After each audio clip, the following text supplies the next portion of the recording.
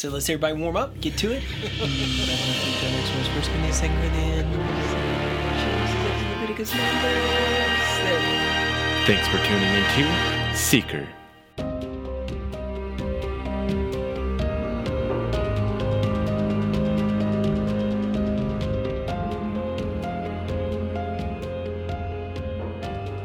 Luke 13.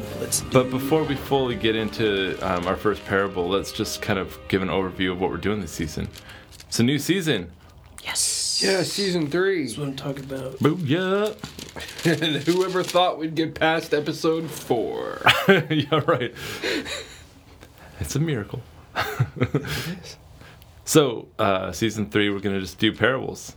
And we picked out, I don't know, like 10 parables? I can't even... Something like that. 7 right now. 7 right now. right You have now. 3 more in your mind. No, okay, so we got 7 kind of teed up There's a now. fair few number of parables in here. But this is not a finite number we've set That's so far. true. 8 is right out. Yes. And 9 shall be the number of thine counting. No. 7. But we're just trying to, we all just went through and picked out parables of interest to us. And we were trying to pick parables that weren't like the well-known parables. Just to Right. have a little bit more of an obscure kind of look at things, right? I think it's good. And a lot of these parables don't even have a lot of context.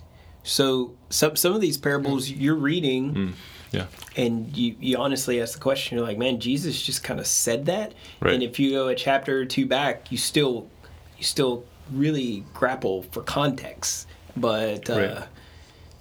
but in context of the whole book, I think you start to have a really good understanding. This is going to be a lot of fun. A lot of fun. Yeah, I'm excited about it. I'm excited.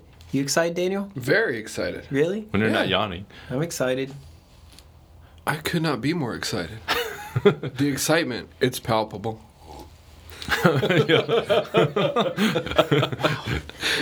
This is my face when I'm excited. This is my excited face. That's exciting. And Which mine, really works for radio. Oh, yeah, it does, yeah. Yeah, you definitely have a radio face. You probably come off as one of the most excited people on the radio. What I have is a voice for print. Think about that. Wow, that's deep. That is deep. And I will say, Julian's kicking off the season strong with the Boba Fett coffee mug. That's true. You can't see it, but it's there for real. Thank you, Mr. Fett. Okay, so the very first parable that we're going to launch into here is the barren fig tree, which is found in Luke chapter 13, 6 through 9. A certain man had a fig tree planted in his vineyard, and he came seeking fruit on it and found none. Then he said to the keeper of his vineyard, Look, for 3 years I have come seeking fruit on this fig tree and find none. Cut it down. Why does it use up the ground? But he answered and said to him, Sir, let it alone this year also until I dig around it and fertilize it. And if it bears fruit, well. But if not, after that you can cut it down. And this is Jesus speaking, of course. Correct. Yep. Woo. Mm-hmm. Cut it down. Now you see where I'm going. When I said earlier, you get this and you're like, okay, well, This one does have context. I know, because earlier, Luke 13:3, Yeah, right. in 5, he says, unless you repent, you all likewise perish. He talks about what happened to those Exactly. folks. Yeah. Well, let's say what it is, because not everyone's just going to know that. So it says in chapter 13, back up a few verses, verse 2, Jesus answered and said to them, We can go all Whereas- the way to the beginning of the chapter here, actually, okay, if you want to. beginning of chapter 13? Hit it, Tim's. yeah. Hit it. Okay, there were present at that season some who told him about the Galileans whose blood Pilate had mingled with their sacrifices. And Jesus answered and said to them, Do you suppose that these Galileans were worse sinners than all other Galileans because they suffered such things? I tell you, no. But unless you repent, you will all likewise perish. Or those 18 on whom the tower of Siloam fell and killed them, do you think that they were worse sinners than all other men who dwelt in Jerusalem? I tell you, no. But unless you repent, you will all likewise perish. Well, the context, and it's 13:1, which is like something was happening in Galilee. And I guess Pilate was persecuting some people in Galilee. for whatever reason, their blood was mingled with their sacrifices. And so Jesus goes on and tells this story. Okay, were these guys worse than any of the other sinners in Galilee that they deserved this to happen? No. Or this historical event about this tower that fell over. That's from the Old Testament. Like, this tower fell over in Jerusalem and killed these 18 people. He's like, were those 18 people any worse sinners than anybody else who lived in the city and this didn't happen to? He says, no, of course not. So, it just, like, but you, unless you repent, you also will die just like they did. Right. Then he goes into the parable. Right. Then he tells about how, like, this tree, which this parable is, like, it's an interesting parable about repentance. Mm-hmm. So let's talk about that. Okay, well, I was going to back up. Okay, yes. This is interesting about repentance. It's not what I expect. I think, personally, it's not what I expect when I read Luke 13:3 and 5, his response to that. And also, if I back up even further to Luke 12, kind of 8 through 11, and it's parallel as Matthew 10:32 and 33, where he says, okay, so in Luke 12:8, he says, also I say to you, whoever confesses me before men, him the Son of Man will confess before the angels of God. But he who denies me before men will be denied before the angels of God. Matthew 10:32 and 33 says the same thing, except he says before men instead of the angels. So he is... what I see there is that he's telling us about, like, how you have to represent yourself before others concerning the Lord.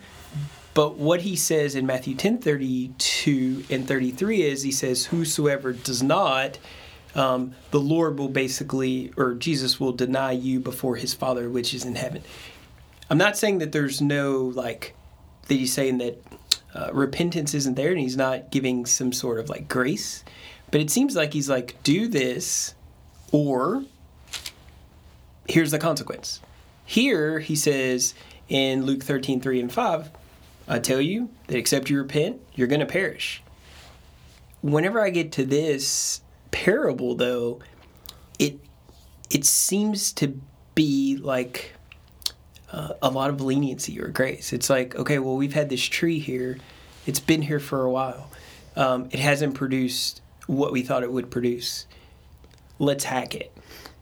No, actually, let's not. We fertilize it. Let's wait. And then if it doesn't, then let's hack it.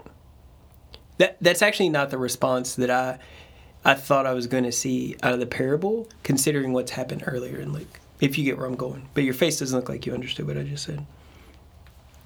Well, because you said that you see a lot of leniency here. And I do on the part of one of the actors in the parable. The other actor in the parable, the owner of the tree, yes, is like, why is this tree even taking up space in my vineyard? Yeah. Like, it is not worth the ground it's planted on. Cut it down. Chop it out. Get it out of here. Mm-hmm. Which, to me, is incredibly harsh. Like, right. This tree is useless to me. Mm-hmm. It's doing nothing for me except taking up valuable real estate. Get rid of it. And so what's the response? Like, then you get the grace come in. Like, then you get the leniency coming in. Yeah, I But guess... we don't know what the owner's response was. We don't know what happened to the tree. We don't know what happened to the tree. I guess I didn't see opening that it was so harsh because it had been 3 years. I mean, it had been a while. Well, it had been more than 3 years because, like, under the old law. Oh, yeah, it had to... Yep. The first 3 years, you don't touch the fruit. This is true. The fourth year, the fruit goes to God. That's like sacrifice set aside to God. The fifth year is when the owner starts getting profit. That is true. That's how like tree farming worked under the old law. Yeah. So this tree is at least 7 years old at this, 6 or 7 years old at this point. And it's doing nothing. Like, this tree should be profitable to the owner at this point. Like, it should be past all that and now returning profit to the owner. And he's like, I get nothing here. Right. And this tree is worthless to me. Right. Well, fig trees can't even bear fruit until they're 3 years old. It's like fig trees, I looked it up. Yeah. When fig trees are between 3 and 5 is when they begin bearing fruit. Okay. So that's kind of an interesting point, too. So, but it doesn't say that it's been growing for 3 years. It's just he's been trying to find fruit on it for 3 years. Right. So if he started looking when it was, around 3 years old, expecting, it's old enough now to start bearing fruit. Sure.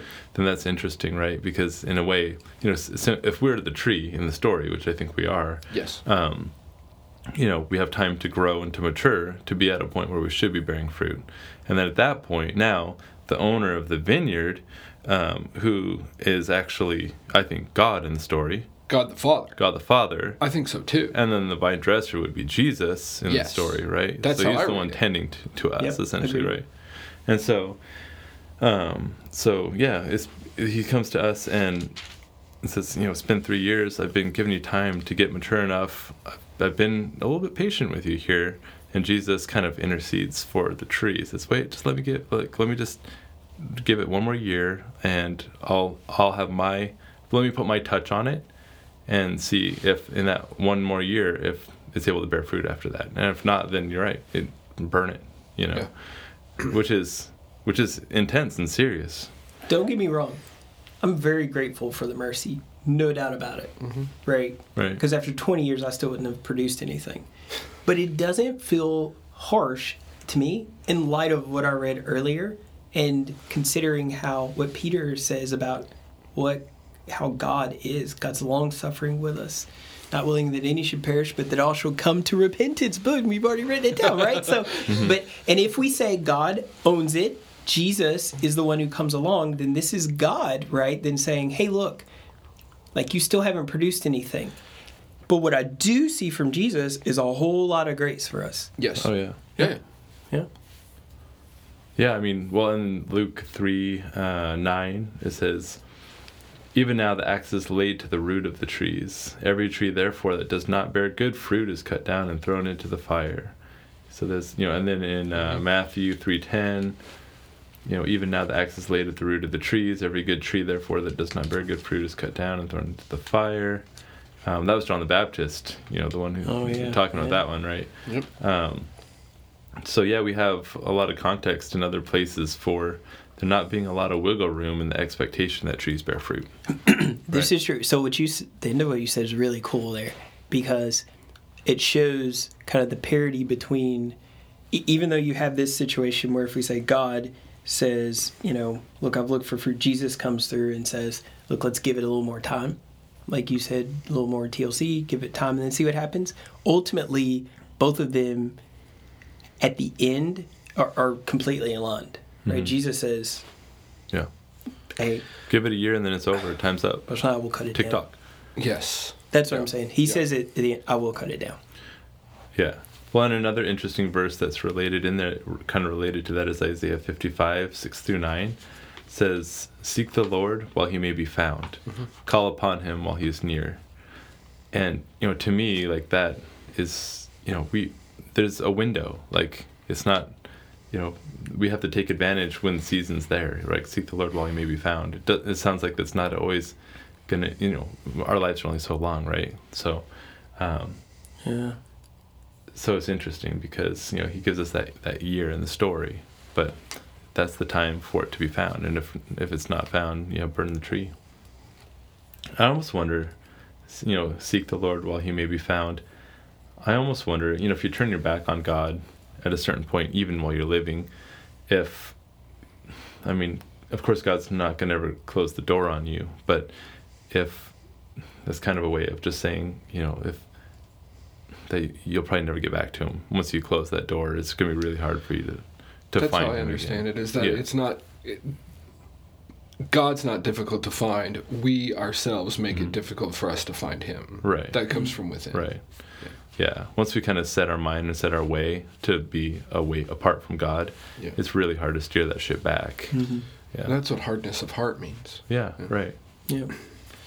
Cool. I also think it's interesting the work that the keeper of the vineyard is willing to put into this tree. Mm-hmm.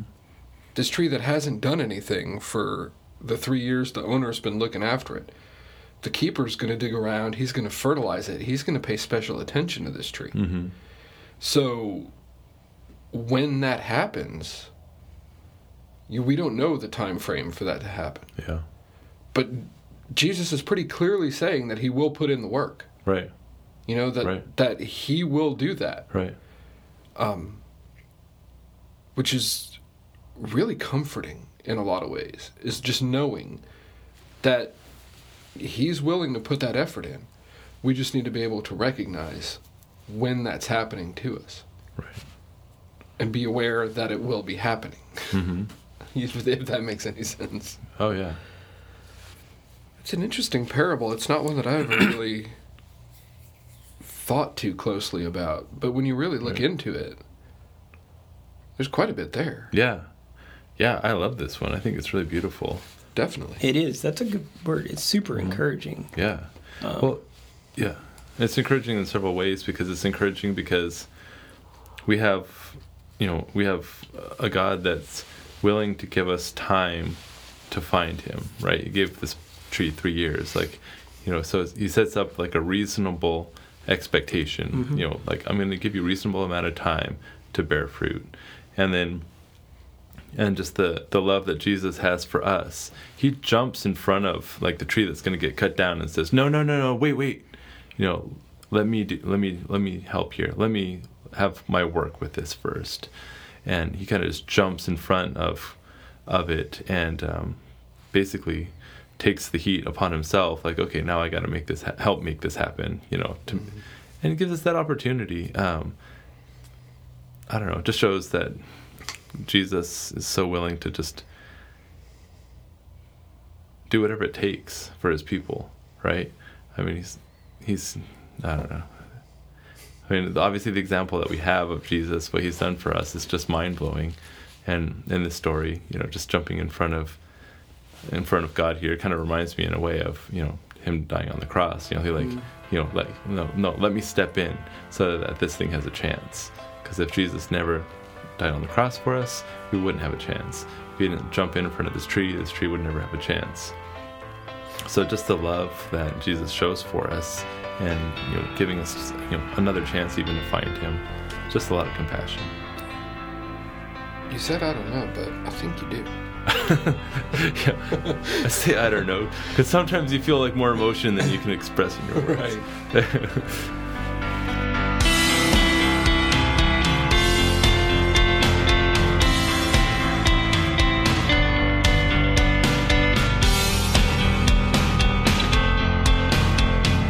Hey, thanks for checking out this episode. You can also see more at secretpodcast.com. There you can also get access to the blog posts that we have that Suzanne writes for us, which are awesome. If you haven't checked them out already, go do it. And give us a like on Facebook or hit us up with a message. We'd love to hear from you. And you can definitely write a review on iTunes if you'd like as well. That'll help us to get found easier. And thank you so much. Have a good day, night, whatever it is. Peace.